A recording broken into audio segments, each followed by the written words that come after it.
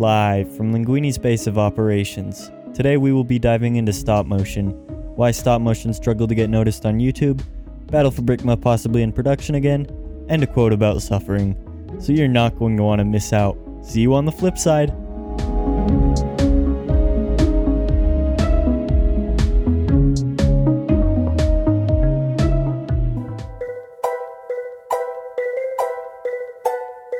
You are now listening to Linguini's Dough.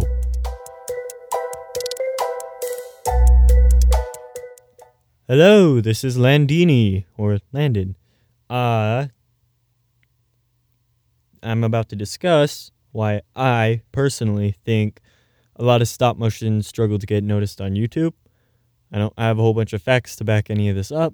It could be inaccurate, so this is an opinion. But I was really just thinking about this because a stop motion animator named Speak Broccoli, they have excellent animations, by the way. He pinned a comment from mine a year after I've commented it. So there was a huge gap in that year. But it just got me thinking about, because he only has 1,500 subs, I believe. He definitely deserves more. So that just got me thinking, and his videos, because, well, I don't know, I'll save that for the end.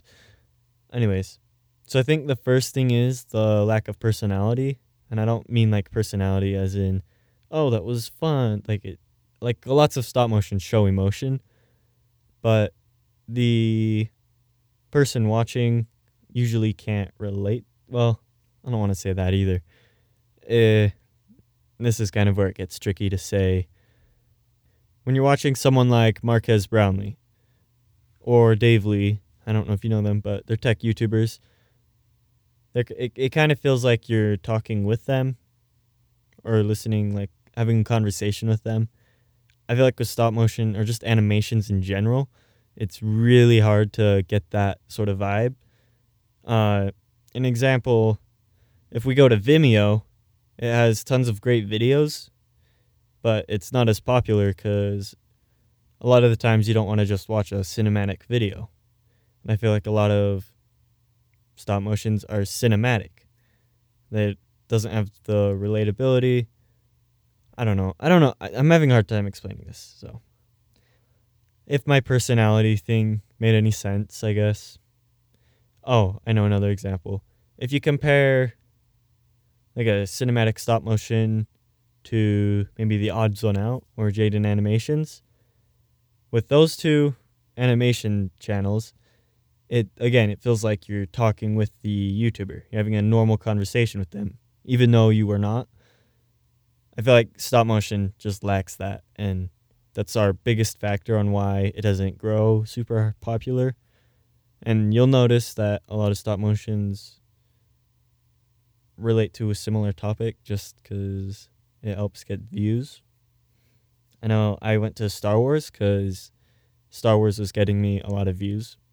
Even though it wasn't particularly where I wanted to be making content, I still enjoyed making them though. So, all right, another problem with getting more popular as a stop motion animator on YouTube is it's a lot harder to be consistent. You can't just go, oh, I procrastinated this video project, let me make it in a day. Instead, you just have to, it might take weeks, months. Videos, because you still want quality in your stop motions and you're trying to improve, because, I mean, that's what you do with anything in life. You just try improving. And with stop motion, it takes a lot of time to improve. Any scene you do is going to take a little or a lot of time. So the consistency, which YouTube doesn't like, not very consistent uploads. It doesn't have, I would say monthly is probably YouTube's like threshold. I don't know. If you upload every 6 months, YouTube isn't very fond of promoting your content, even if it's really good. This next point I'm going to say, I'm looking back at it now. I don't completely agree with it anymore, but there is lots of competition and good animators, but there's also that in every other thing you would go to, topic in YouTube. There are lots better animators, though.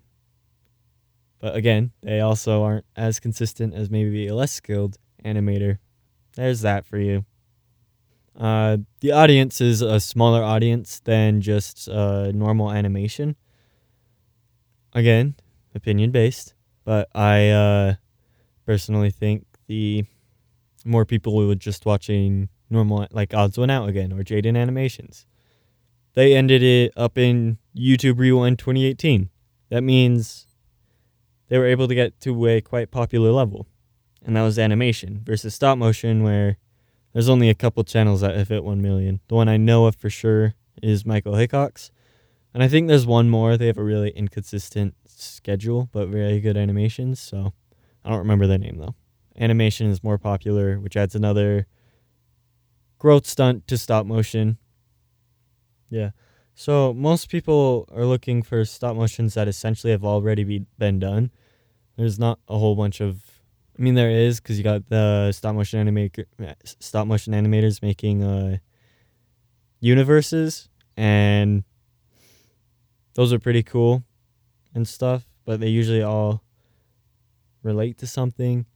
So it's kind of like stop motion animators are using the brand Lego, Star Wars, Batman, Marvel, DC, just and any Lego basic term with their ideas, because those generate more views. I feel like it would be nice if we could get more variety, but obviously we're a pretty little community as it is, unfortunately.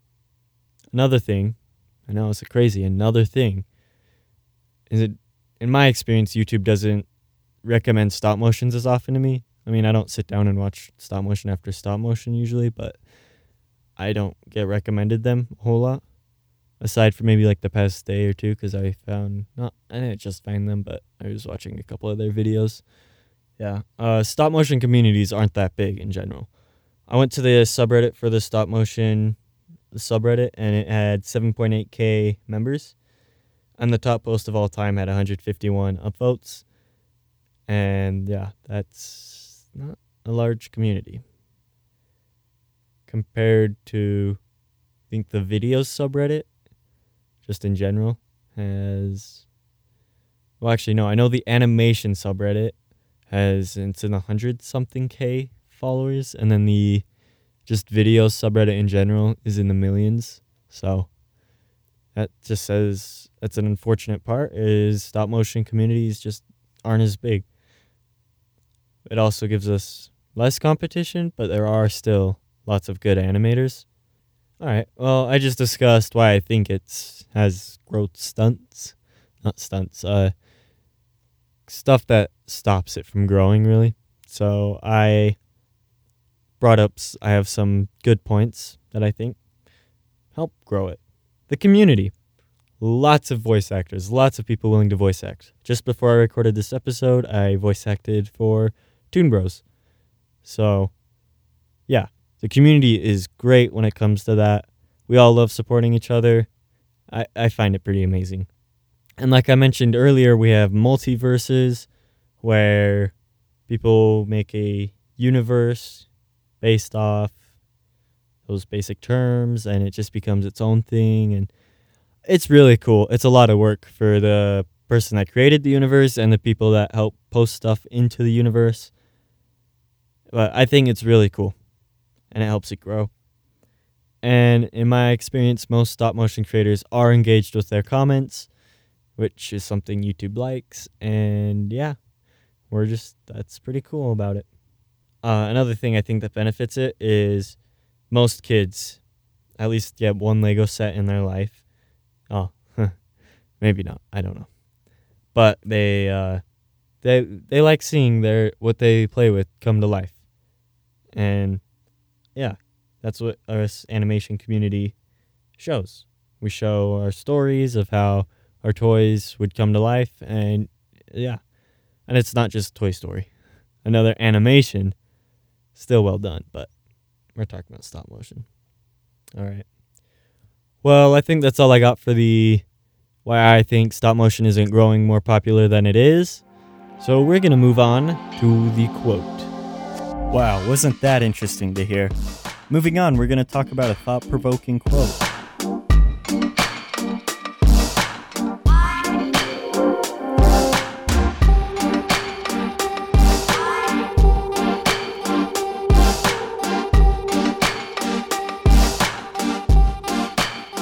Sometimes suffering is just suffering. It doesn't make you stronger. It doesn't build character. It only hurts. Kate Jacobs. I gotta say, I was not expecting to read that quote. It's not something I particularly agree with, but I don't completely disagree. The parts where I do agree with this quote is like when we're sick. I would be much better if I have never gotten sick in my life. Being sick is one of the worst, most annoying, and obviously one of the most spreadable things. I hate it. I was going to put flies and mosquitoes on this list, but unfortunately there's some insects that eat them, and the food cycle happens, so could not do that, unfortunately. There really are just small, minor things that are inconvenient, and we would be better off without. And I don't really have a list of some of these things, but you know when they happen. I don't know. But yeah, there's just some small things that make you suffer, but maybe not suffer is the right term. Or when you get overcharged on an item, you're not going to learn anything by being overcharged on an item you buy from the grocery store. Not being able to cancel stuff. Interesting. Okay. So I do disagree with a lot of parts about this quote. I do disagree with this quote more than I agree with it, because a lot of the times when you suffer, it does in the end make you a better person, or you learn a new strategy to overcome something like that, and it helps you in maybe a lot of scenarios that you don't know will happen, etc., etc. Apple started the trend with removing the headphone jack. Lots of people had to suffer, and we still do. When I was looking to replace my Moto E4, I saw a lot of phones that were a good price, and I don't have AirPods or whatever, so I saw a lot of good phones at a decent price, and then they didn't have a headphone jack. And for the most people don't care, but I kind of cared because I use wired headphones. That I feel like made me suffer, but it also did lead to innovation with the AirPods and those types of wireless headphones. Those headphones are actually something I kind of imagined when I was younger. I was like, why don't we just have Bluetooth headphones like that? That'd be so much cooler. And look where we are now. We do. Just the cost of a headphone jack. But yeah, I feel like us wired people had to suffer, but in the end, it was an improvement. So there's some of my thoughts on this quote. I don't know what I think about it. I'm in between on whether I agree or disagree. Probably more on the disagree side, but I don't know. So now to our next segment, where we're going to talk about pre-production on Battle for Brickma. To yonder Yida. We are now moving on to our next topic.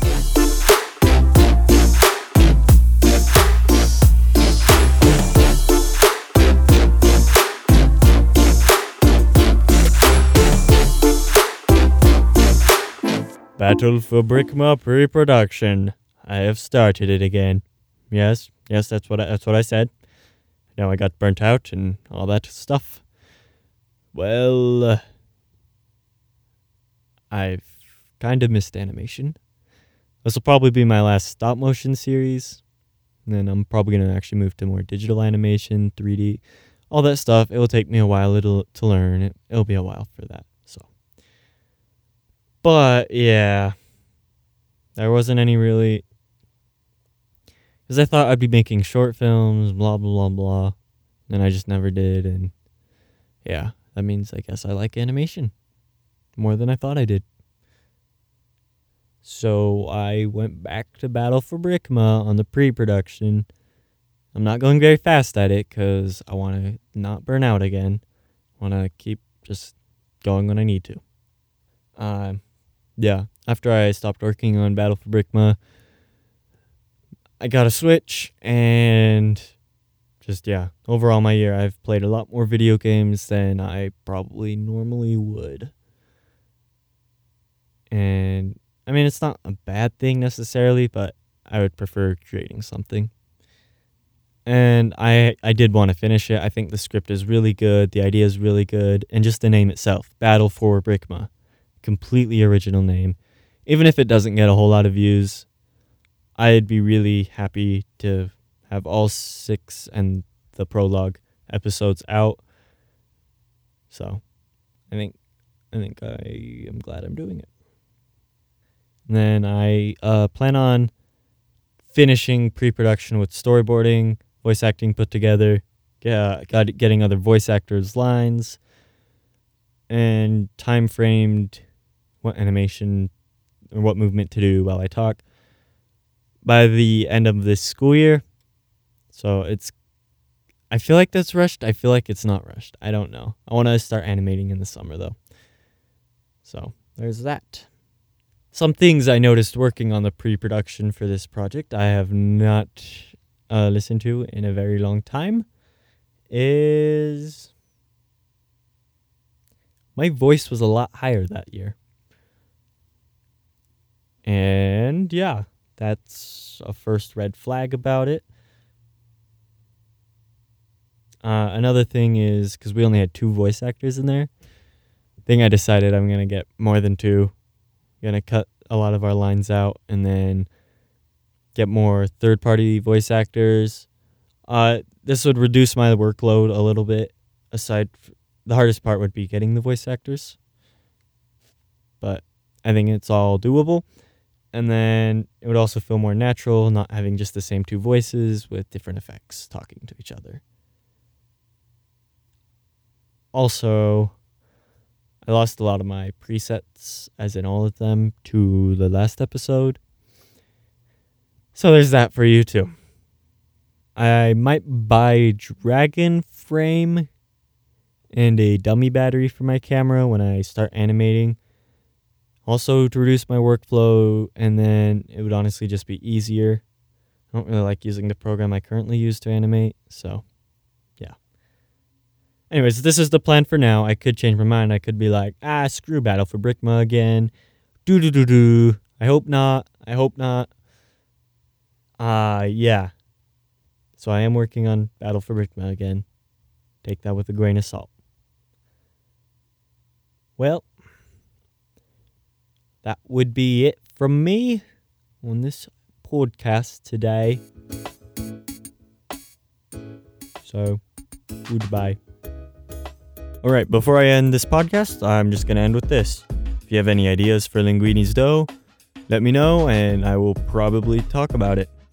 I would love to have some guests on, so if you're interested, just contact me somehow. I don't have Linguini's Dough on other podcasting platforms because it's costly. I don't have the money to do that right now. What is Linguini's Dough? This is where I just talk about stuff I care about or just think about and explore new topics and just trying out podcasting.